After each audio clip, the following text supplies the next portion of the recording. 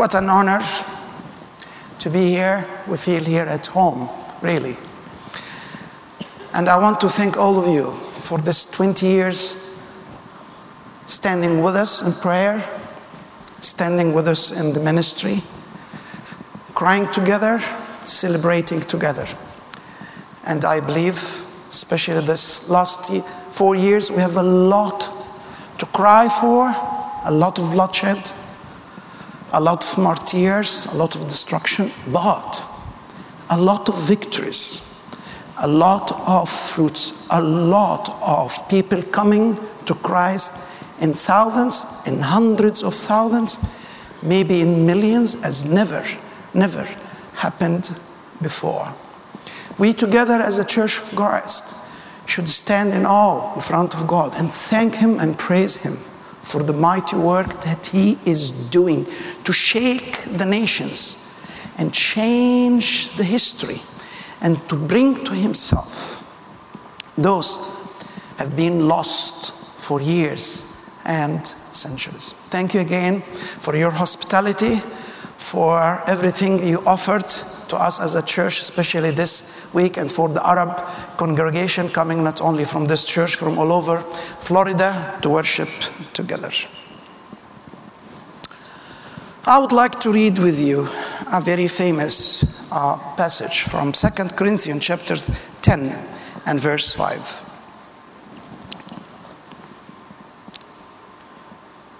Verse 4, please.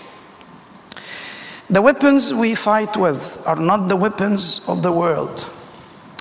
On the contrary, they have divine power to demolish strongholds. We demolish arguments and every pretension that sets itself up against the knowledge of God. And we take captive every thought to make it obedient to Christ. Paul said it clearly that in spite we live in the flesh, but not fight according to flesh. In Romans chapter 13, verse 12, saying something maybe very close. The night is nearly over, the day is almost here. So let's put aside the deeds of darkness and put on the armor of light, the spiritual weapons that given to us as a church to defeat the enemy, to win the battle, to bring back the glory to God the Father. The whole world is in war right now against terrorism.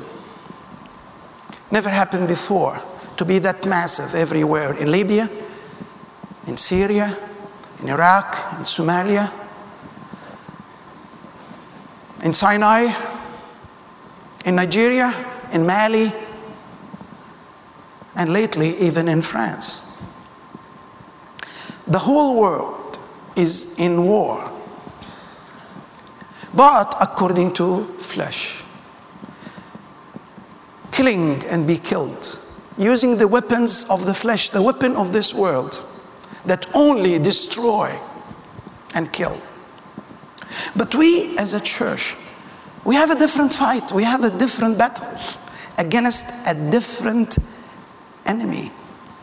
And we have given different weapons, the armor of God, that have divine power to demolish strongholds, arguments, and every pretension that sets itself against the knowledge of God. And this is the time that we together, the Church of Christ, the body of Christ, the kingdom of God, to stand in the gap, to stand with God in His war against the evil power. And this is exactly what Paul said in Ephesians chapter 6. Put on the full armor of God, so that you can take your stand against the devil's schemes. What the devil is doing against you and against the world, against the civilization, against your country, against your people, against your friends. For our struggle is not against flesh and blood. We have to be very careful and alert about that. We are not fighting human beings. We are not fighting flesh and blood. We have a different battle, a spiritual battle. We are not even fighting our flesh and our body.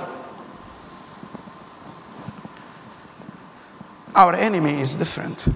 But against the rulers, what kind of rulers? Against authorities, what kind of authorities? Against the powers of this dark world, against the spiritual forces of evil in the heavenly realm.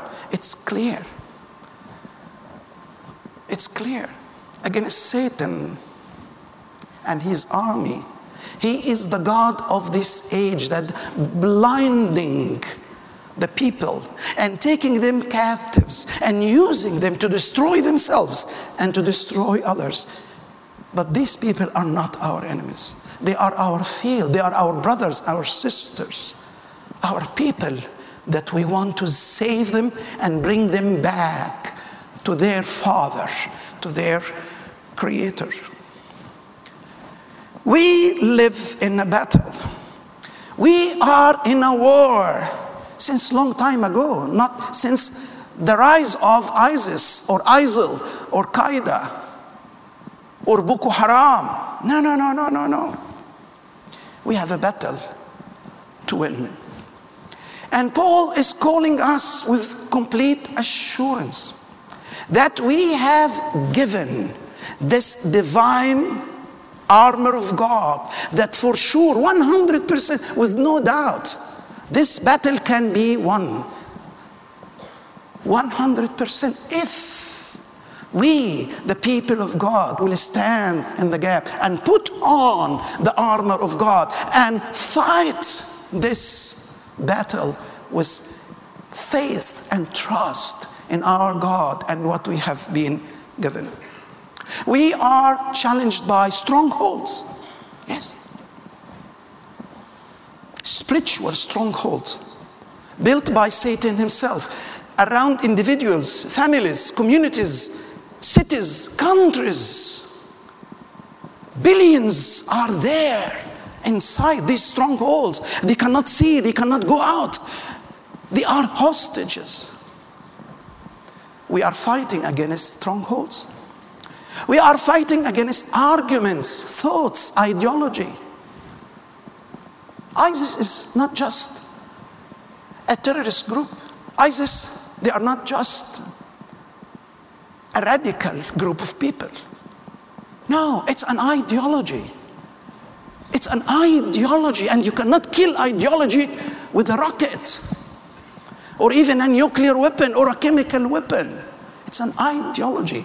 And we are fighting strongholds, spiritual chains. And we are fighting the argument that being set in the minds of millions of people from Satan himself, from the devil, from the authorities, from the power of evil in this world. And we are fighting pretensions, the pride of man, the deception of the heart of man, to set itself against the knowledge of God. I don't need you. Even if you are there, I don't need you. No. This world is in bad need for God. And without Him, without the Savior, this world would destroy Himself. And we have given such divine powers, such divine weapons, the armor of God, to defeat the strongholds, the arguments, the pretension of man's heart against the knowledge of God. And not only to defeat the power of the enemy, but to take them captives, every thought captives back to the Father, to the knowledge of the Father, the Son, and the Holy Spirit. What are these mighty weapons given to us? What is this kind of weapon that can defeat everything happening around, the evil of this world, changing the history of mankind? Let me focus on 3 of them. 1, the power of love. Love is so gentle. Love is so weak. Love can defeat strongholds and arguments and pretension. Love can defeat the killers and the terrorists. Yes. God so loved the world that he gave his only begotten Son, and because of that, he defeated your enmity toward him. By his love, he brought you back to himself. By his love, he reconciled you. By his love, he changed and transformed your life. This is why you became his son and his daughter, because of his love. He defeated the power of sin in your life by the power of his love on the cross. And he gave us the same commandments. Go and love one another. Not only love your God with all your heart, love your neighbor. Who is my neighbor? Who is my neighbor? My wife? Of course. My children? Of course. My mother-in-law? Of course. But the Good Samaritan parable tells us something much more than that. Go and love the one that he despises you and hate you and reject you. Different than you in race, in religion, in ideology. In Matthew chapter 5, verse 44 to 46, the Sermon on the Mountain of Jesus Christ, he said that clearly. But I tell you, love your enemies, that they killed you and killing you. And pray for those who persecute you. If you love those who love you, what reward you will get? Are not even the tax collectors, the sinners, doing that, doing the same? We are different because we have been loved unconditionally. We have been loved by God when we were enemies to him. And we have been reconciled. Now it's our turn to love our enemies. This will change us, of course.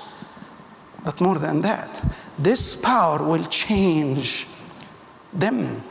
If your enemy is hungry, Romans 12:20, feed him.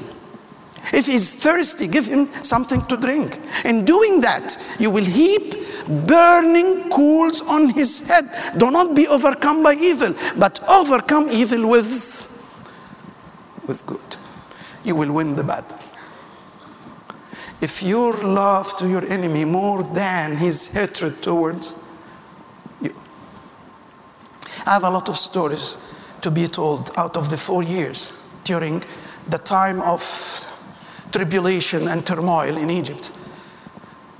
Demonstrations by millions everywhere, every day.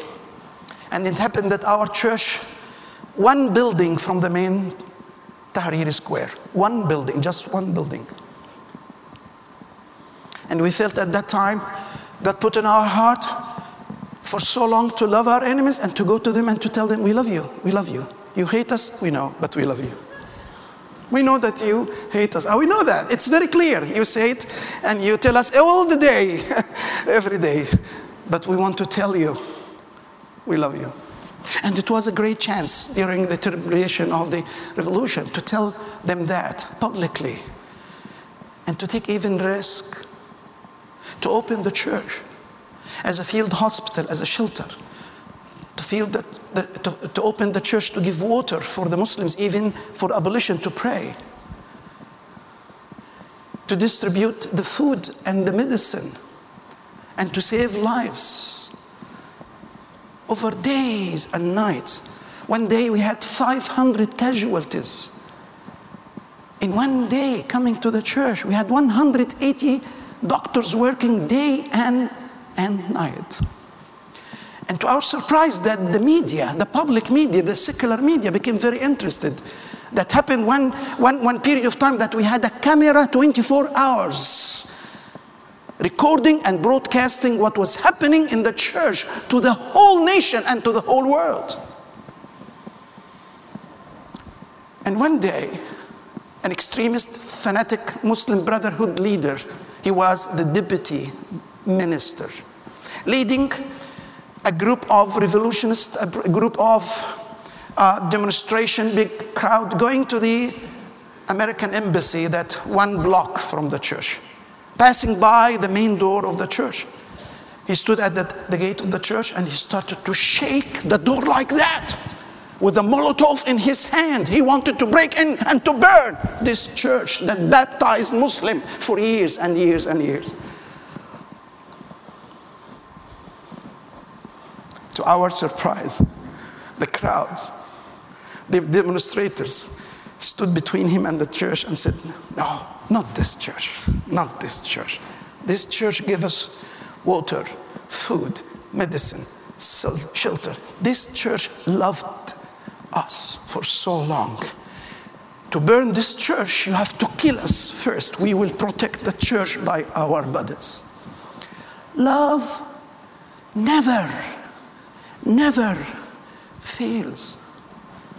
You will defeat the enmity. You will defeat the hostility. You will defeat the power of darkness in their hearts if you love them. Not by words, by actions, by taking the risk. By taking the risk. By opening your heart, your church, your home, to bring them and to wash them with the love of God. During this time, many people came to us and said, why? Why do you do what you do? Why? We said that it's an obligation. We are Egyptians. How come the mosque to open his doors and the church not? The mosque is opening his door because they are Muslims. Why you open your doors for the Muslims? The answer was easy. Because we love you.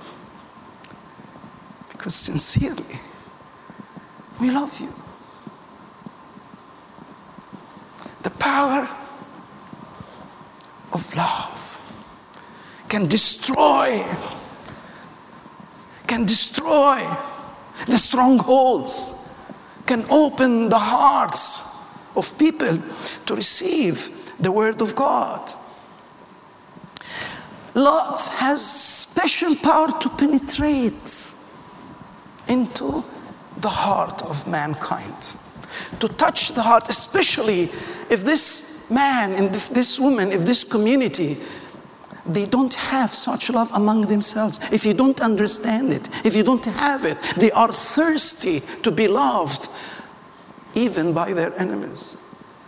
They will taste something very strange and very special.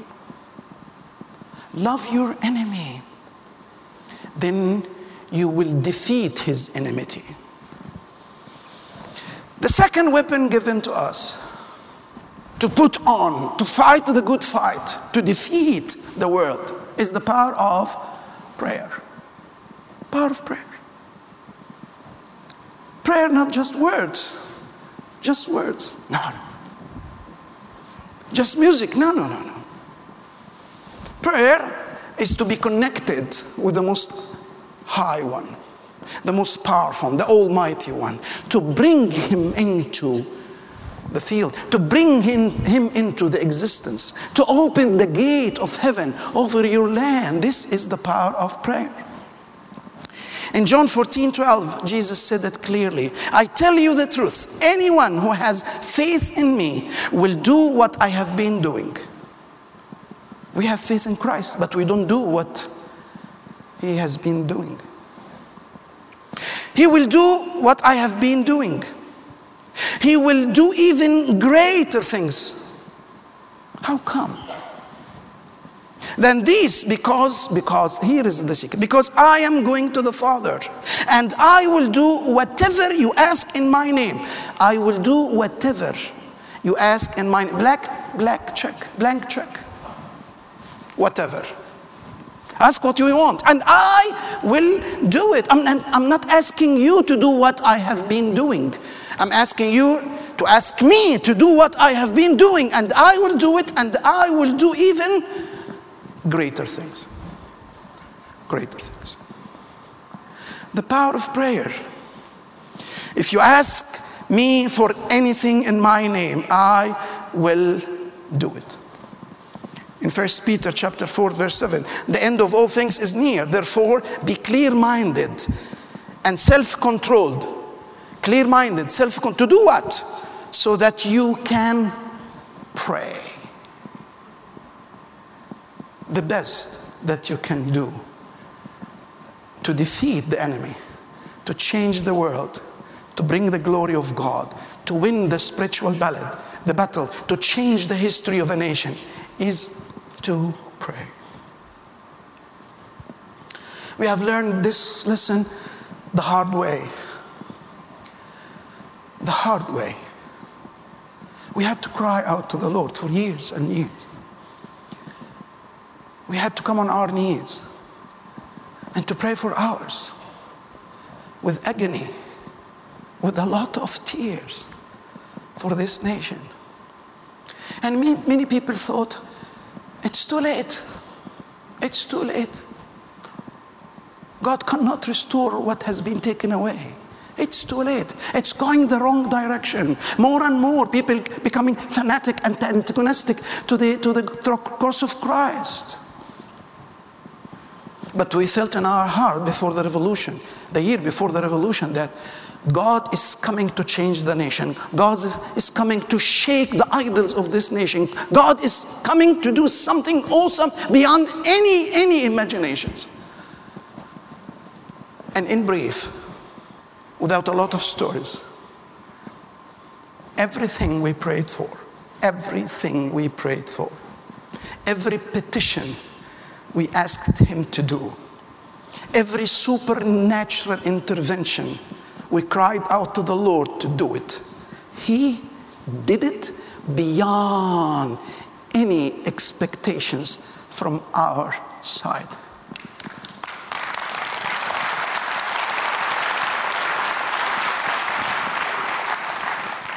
Sometimes we were praying crazy prayers. God, give these people a foolish advice. How come you pray such a prayer? God, give them a foolish advice. Unmask the truth. Let the people see the truth. Let the people see what they have not been seeing for so long. And to our surprise, the year of the Muslim Brotherhood ruling in Egypt, 1 year. And they said in the beginning, we will rule for 500 years at least. We were struggling 80 years for that minute. And now we are on the throne. We will stay forever and ever and ever. In 1 year, they did everything wrong possible in life. And they did nothing right. Nothing right. And everything wrong possible. And we felt, wow, God is ready to answer every question, even these crazy questions. So in 1 year, 40 million people went onto the street to tell them, go away. We don't want you. We don't want you. You deceived us. You deceived us. You promised that you will bring the blessing. You brought the curse to the nation. Everything we prayed for. We prayed for that the TV, the public TVs, the stations, the newspaper will be used by God to open the eyes and ears, to let the truth be heard. And day and night now, God is doing this in an amazing way. We were praying for visions and dreams and people to see Christ and Him crucified as a Savior for their souls. And hundreds of thousands of them have been visited by Christ in a dream or a vision and came to us to ask about our faith. We prayed for miracles, signs and wonders. And now God is using even the children to pray for the sick to be healed and to cast out demons in the name of Christ. Nothing is impossible in front of the power of prayer. Nothing. Whatever you ask in my name for my glory, I will do it. Not whatever you ask for your glory, I will do it.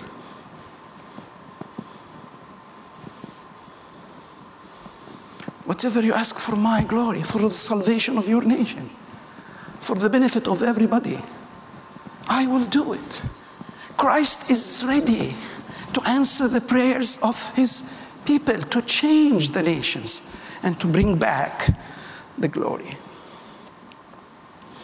In Isaiah 64, this was the cry that we cried over and over again. Oh, that you would rend the heavens and come down. Visit our land, Lord. That the mountains would tremble before you. As when fire sets twigs ablaze and causes water to boil. Come down, why? To kill your enemies. No. To make yourself known. Come down to make yourself known. This is the Christmas. Jesus came to the world to make himself known. And again, if we pray this prayer, rend heaven, come Lord, visit Oland, visit Florida, visit America back, bring America back. The Americans are going away. The percentage of believers getting less and less every day in America. If you cry this, cry together as the body of Christ. If this is our desire, rend heaven, come down, make yourself known to your enemies. He will do it. Lastly, I have 3 minutes to go. Okay. The power of the truth. The power of the truth. Love will penetrate into the heart, to soften the heart, to open the heart. Prayer will open the spirit, will break down the strongholds being built around the people. And then they are opened. And then they have questions. Then they will come to you asking, why do you love us? Why you pray for us? Why Jesus visited? A guy came to me and said, why he came to visit me? Why? Can you answer me? Very simple question. I would like everybody to tell me this question. I'm ready with the answer. Because he loves you. In 1 Peter chapter 3, verse 15, but in your heart set apart Christ as Lord. Always be prepared to give an answer to everyone who asks you to give the reason for the hope that you have, but do this with gentleness and respect. This is what we need right now. People are coming to ask us. People are coming to the church to visit the church. This New Year worship service, just 2 weeks from now, we decided to have 2 worship services back again after the revolution. In the first worship service, from 7 to 9, we had nearly 4,000 people. The church, of all the overflows were filled completely. So the second worship service from 10 to 12, I thought that we will have less number and we may not need the screen that was there in the main street outside the church. We told the police that we don't expect a lot of people to come in this overnight worship service. The police said to us, no, we don't believe you. We don't believe you. We will take a good care because we expect multitudes to come. And this is exactly what happened. The main street in front of the church, from the end to the end, was filled with people coming, standing in the street in front of the big screen for the whole 2.5 hours, worshiping the Lord, listening to the word of God. We had 4,000 coming to the church more than the year before. And every year, more thousands coming and more thousands coming. Many of them from a non-Christian background, but they come because they have questions. Are we ready to give them an answer? Are we ready? Are we ready to answer the atheist? Are we ready to answer the agnostic? Are we ready to answer those they have a sincere questions about what we believe in? Or we are not well prepared? Are we ready to answer the multitudes of Muslims coming to ask the Christians about what they believe in? Be prepared to give an answer, a logical answer, a convincing answer, a rational answer, a true answer, a biblical answer. Answer that can bring every thought as a captive to the knowledge of God. And I tell you from all my heart, yes, we have the answer. Yes, we have it. In our own Bible, in our own knowledge, we have the answer. We experienced this over and over and over and again. Many people came with a lot of questions about what we believe in, thinking that we don't have answer. It's so sophisticated questions about the Trinity, divinity of Christ, authenticity of the Bible. How can you prove such things? How can you prove that God is plural and singular in the same time? Because God is infinite. And infinity is plural and singular in the same time. God cannot be anything else but singular and plural. We have the only answer for who God is in the whole world. But we don't know the answer. Because we are not prepared. Because we are not eager to bring them back to God. Yes, if we love them, we will pray for them. If we pray for them, God will send them to us. Then we will answer them. And we will take every thought as captive to the knowledge of the Lord. Put on the armor of God. Put on. So you can resist the power of evil. So you can change the world. So you can bring the multitudes back to the Father. Would you stand to pray with me, please? This is a historic time to wake up. This is a historic time to stand together in the gap, in unity, in love for God and for our nations. This is a historic time. God is shaking the nations. And we can alone defeat the evil one. We can alone win this battle. Alone. Nobody else can win this battle except the Church of Christ. The people of the kingdom. They have the spiritual weapon that can defeat the evil one. Would you like to be one of these people?